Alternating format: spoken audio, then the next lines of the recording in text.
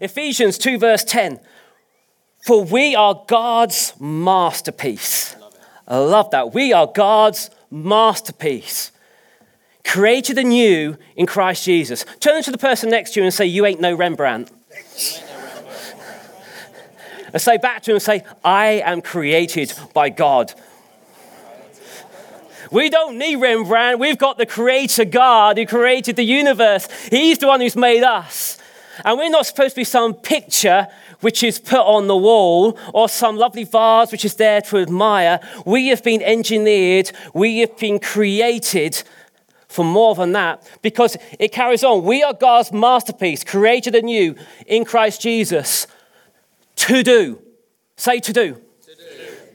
We are created to do something. Very good. Yeah. We are God's masterpiece, but that's not where it stops. We could just spend all day just going, I'm God's masterpiece. I'm just going to sit in this chair all day. Isn't God amazing? But you were created to do something. What were you created to do? Good works, which God prepared for you in advance. Not the good works you prepared for you to do in advance. There's my water. Good works that God prepared for you to do in advance. You see, it's not about what I want, it's about what he wants. We're talking discipleship at the moment, and we have 3 pillars: life of circles, life of service, and life of outreach. I'm going to talk about the second mainly today, about life of service. You see, we are created masterpiece to do his bidding. It's service to him. It's very quiet. I must be preaching really good. I'm already hitting people's hearts already. So, some of you may be into Formula One. Some of you may even got up earlier this morning to watch the Chinese Grand Prix. Unfortunately, I don't have Sky Sports, unlike some people in the congregation, so I couldn't, plus I was a bit busy this morning. But I know some of you have already watched the Grand Prix this morning. And here, for those who don't know what I'm talking about, is a Formula One car. Now, that is a pinnacle of engineering. It is a masterpiece of workmanship. It is, now you may not like it, but it is amazing. It is worth, even the engine itself is worth millions of pounds. Yeah. No one here can afford that. It is that good. It is that piece of that much of a masterpiece. However, if you want to pop down the shops in that car, it's a bit of a problem. The first problem you'll run into is that you need a team of engineers just to get it started. So, hey, Leslie, I'm just off to the shops. Where's my 20 engineers to get it going? And then it's not even just the people. It takes about half an hour to get it going and get it warmed up. You know, I could have walked to the shops and got back again before it's even ready to go. And then you hit more problems. You say, if you drive this machine, this pinnacle of engineering at 30 miles per hour, the brakes don't work. The tires don't work. Because it's supposed to be driven at extreme speeds. And so when you drive at 30 miles an hour, it's a dog of a car to drive. It really is. Even though it's worth hundreds of times more than your family car, it's a dog of a car to drive at those speeds. And to top it all off for me, where are you going to put your shopping? Very good. You see, that is a masterpiece. But if you put it on the shopping run, it is rubbish. But when you put it on a racetrack and you drive it at horrendous speeds, it becomes amazing.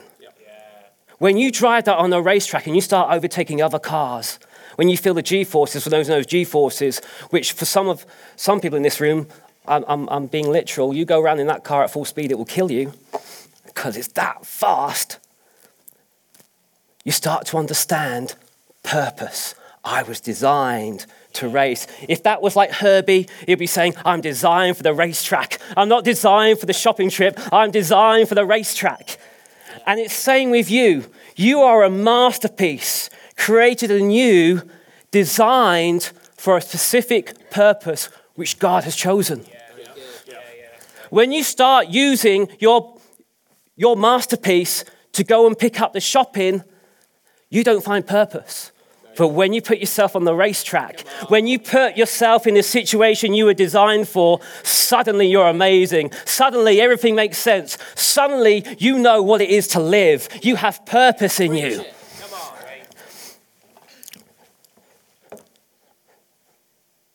So, I want to explain this with Galatians 5. Let's turn to Galatians 5. No, sorry, Galatians 5. Yeah, Galatians 5. I'm right, first time. Paul talks about, in every believer, there's a wrestling between the spirit and the flesh. With every single one of you, you have an internal war going on between God's spirit, basically what God wants you to do, what he has planned in advance for you to do, and your flesh. Or as some Bibles say, the sinful nature. What does the flesh mean? Well, I'll give you a good example. When I go and put my gym car in the boot of my gym bag in the boot of my car, and then I go to the office, and then on the way from the office, I find myself in McDonald's rather than the gym. I have just listened to the flesh voice in my life. When you're in that conversation and you just want to hear the juicy gossip, and you know you shouldn't, but you want to hear it anyway because it's getting you, I know excited is the right word, I know, but it's causing you some kind of fun. That is your flesh voice. When you have a go at your kids, not because they've done anything wrong, but because you've had a really bad day and they're just irritating you. They're just doing exactly what they did every day, but today they're irritating you. That is your flesh being manifest in your life. Yeah. It's all about me, what I want to do. That's what your flesh voice is like. Now, sometimes it actually aligns with your spirit. For instance, if you're really tired, God's spirit's probably telling you to go to bed as well as your body telling you to go to bed. But even a broken clock is right twice a day. There is literally this war going on inside you. So let's look at verse 15. Sorry, verse 19. Go to the slide, please. Next slide. The acts of the flesh, this is Galatians 5, verse 19. The acts of the flesh are obvious. Okay, so they should be obvious to you. I've just done a few examples, but they are obvious. Sexual immorality, impurity and debauchery, idolatry and witchcraft, hatred, discord, jealousy, fits of rage, selfish ambition, dissensions, factions and envy, drunkenness, orgies and the like. I warn you, as I did before, that those who live like this will not inherit the kingdom of God. But the fruit of the Spirit is love, joy, peace, forbearance, kindness, goodness, faithfulness, gentleness, and self-control. Against such things there is no law. So Paul is saying, it's obvious, we all know what it's like when someone's being selfish, when you're looking out for number one. But this scripture used to really puzzle me because here in verse 19 and to 21, there's some really clear, obvious things about the flesh. And then it gets to verse 22, and it gets a bit mamby-pamby for me, as in, don't gossip, just love. Don't steal, but be kind. One's like airy-fairy, and the other one's really straight. One's actions, and the other is, well, I don't really know what doing love is. But then something like this bomb dropped, and you've probably already seen this, but it takes me a while sometimes. This bomb just dropped in my revelation. Paul's not talking about the same things. He's not talking like for like. One thing he's saying, the acts of the flesh. And on this side, he's talking about the fruit of the Spirit. He's not talking the acts or the works or the deeds of the Spirit. He's talking about the result of following the Holy Spirit. Because if you go to verse 24, it tells you what the acts of the Holy Spirit are. Now, those who belong to Christ Jesus have crucified the flesh with its passions and desires. If we live by the Spirit, let us walk by the Spirit. What is the action of following the Holy Spirit? It's just doing, Father, whatever you want me to do. Yeah. Very good. Whether it's written in here or the Holy Spirit is downloading straight into your situation something you need to do or the way you need to react, that is the act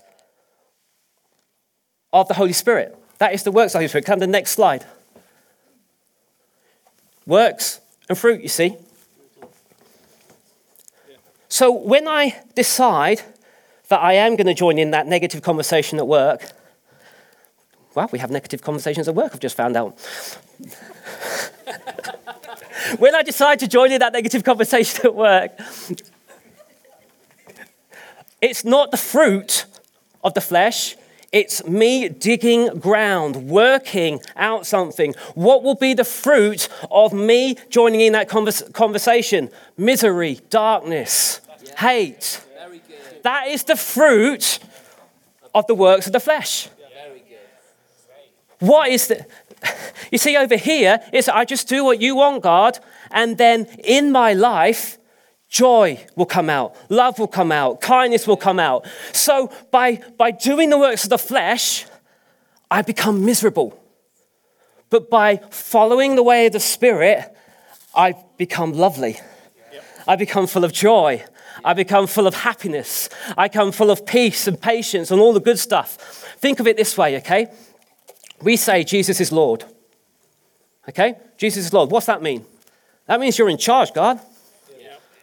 That means whatever you say, I'm going to do. That's what it means to be Lord. Yeah. If I'm here at this in my decision making, I'm going, right, well, I know I should pray, but you know, that's that really good TV program on TV, and I don't know where else it would be, maybe my iPad. I really want to do that, but I know I should be doing this. If I go, God, it's all you. I lay my life down in service. It's all about you. I will reap joy. Yeah. I will reap happiness. Whereas when I say, actually, I'll just do what I want to do, I will reap misery. Because what does it mean to be Lord? Or what does it mean to be king? But what the king says, I do. Yeah. If he's king of my life, I do what he says. If I'm there saying, well, actually, I don't agree with that one. I don't feel like doing that thing. I don't want to do that thing, so I'm going to do what I want to do, which is the flesh. Then I am still Lord of my life. I am king. But where the king says stuff and it happens, guess what's happened? That's where his rules just happened. If my life is completely submitted to the rule of Christ, it's where the king rules. It's where the kingdom happens. So when I say yes to Jesus, the kingdom, my life becomes the kingdom of God. Because I am there listening to him. So what happens when I say yes to God? Heaven meets earth. Yeah. So as I'm saying yes, heaven is exploding in my life, and the fruit of heaven is love, joy, peace. It's also healing. I get to know how good God is. It's like the racing car I've suddenly fulfilled. Yeah. Because I know what my purpose is. Yeah.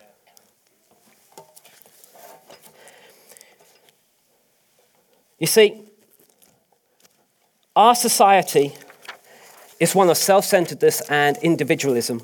Yeah. Yeah. That's quite normal. It's all about hold it close to me, I want to get what I can get.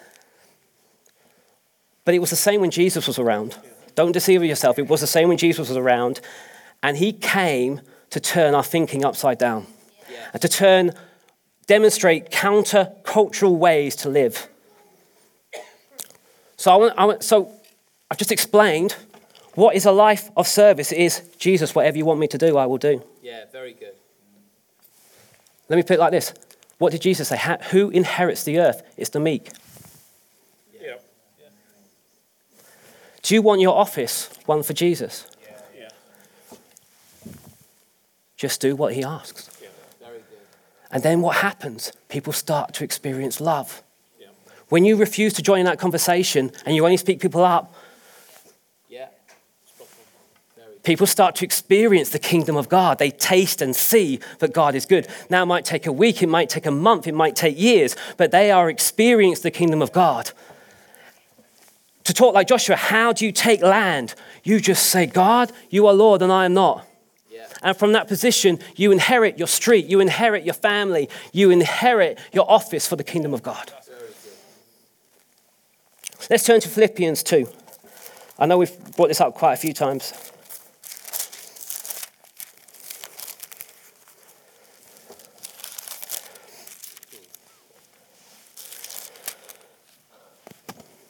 So Paul is explaining to the Philippians what their attitude of service should be like.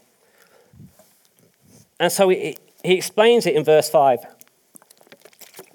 Have this attitude in yourself, which was also in Christ Jesus, who, although he existed in the form of God, did not regard equality with God a thing to be grasped, but emptied himself, taking the form of a bondservant, and being made in the likeness of man, being found in appearance as a man, he humbled himself by becoming obedient to the point of death, even death on a cross. The thing I want to point out is that Jesus did not take equality with God to be for granted. John says he was with God and was God. He didn't have to come to earth. He said, wait a minute, why am I coming to help them? I didn't do anything wrong. I'm above that. I'm God. They're human. But he does that to the Father. Yeah. Your will, not mine. Comes to earth. And even on earth, he's not even saying I'm the best human. He lives a life, again, in service to God and to others, and puts himself as the lowest of the low, and then even humbles himself to death on the cross. Yeah. Yeah. Because he decided not to take his rights. He decided to serve. Not my will. Wow. Not my will, but yours, God. So what should our attitude be? Well, if we go back to 2 verse 3, which I think is up here, what Paul is explaining is an attitude which we should have in verse 3. Do nothing from selfish or empty conceit, but with humility of mind, regard one another as more important than yourselves. It's what Jesus did. Look at the person next to you. Tell them they're more important than you. Turn to the person on the other side and say, I'm here to serve you.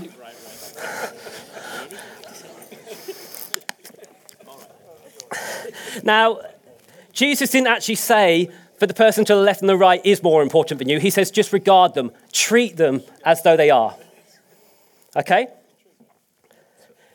So how do we see this? Well, we see this in the tech team. I told you I'd talk about the tech team. The tech team, for those who don't know, on a Sunday morning, they get to Bridlington Avenue for 8 o'clock. Awesome. And they have to load up a van, and then they have to come in here, and they have to get everything out the van into here and set this all up so that the worship team can have time to rehearse. What are they doing? They're serving the worship team. Yep.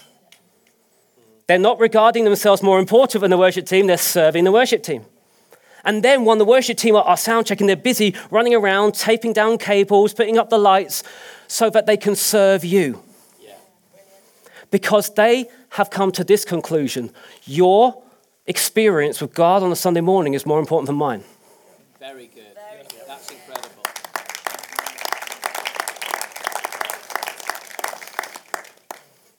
We have teams all over this place. Info Point, Children's Work, Stewards, Worship Team, who Sunday after Sunday, even though they value and normally they are the people who value the Sunday morning experience more than anybody else, lay it down for the sake of others. Incredible. Because they want to see people encounter with God, because they don't regard themselves as more important than the people who come through those doors. Now, you may be sat on a row and that obnoxious, irritable, noisy, snoring person has sat on that row, and you think, well, how has that happened? I was sat over there and then they follow me, and I sat over there and then they follow me, and wherever I sit, they seem to be sitting on the same row and they don't let me engage with the message. Well, listen to this. Regard their needs more important than yours. Yeah.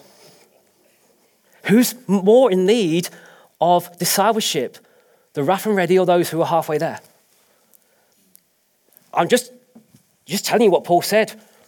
Regard other people as more important than yourself. Yeah.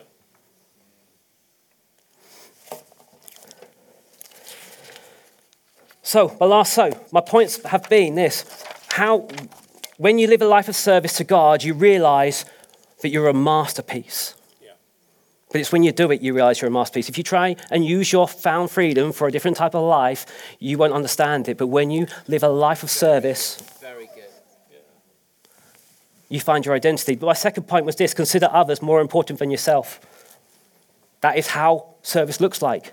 Yeah. I've got a third point, which I'll do very quickly, which is this: do I have to enjoy service? And the answer is no. Hebrews 12, verse 2. For the joy set before him, Jesus endured the cross. Not enjoyed, endured the cross. So Darren, I've already talked about with the tech team. Darren doesn't like early mornings. So for him getting to Bridab, and for maybe other people getting to Bridab at 8 a.m. on a Sunday morning, is not something he enjoys, but something he endures because of the joy set before him. Very good. There are people on the stewarding team which don't like being stewards. There's some who are called to it, and I would love everyone to be in a ministry that they like doing. But I know there are people in the stewarding team just there because they know it's needed. Do they have to love it? No, they don't. Jesus didn't love the cross. He's there in the Garden of Gethsemane saying, God, if there's any other way, any other way, I don't want this, but not my will, yours. So my challenge for you today, and I'm not just talking about teams, because this is about culture. This is about you living your day, you're living day in, day out. Not about what team you're on, what department you're in. It's about how do I treat the person next to me? How do I treat the people in my family? How do I treat the people in my workplace? How do I treat each other in this place? My challenge is this. Where do you regard yourself more important than yourself, than others? Are your needs more important than the stewarding team?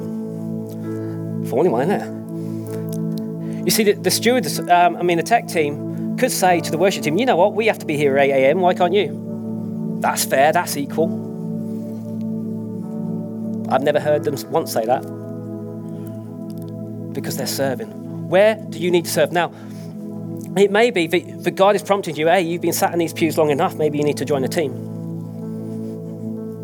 But it may be that in your family life, you just realize that I'm just doing what I want and I'm not considering the needs of my wife or my children. Or maybe in your workplace, you've just been there trying to be the best you can be, which is good, but at the cost of others. Let's bring the kingdom of God into your office. Start to regard people as more important than yourself.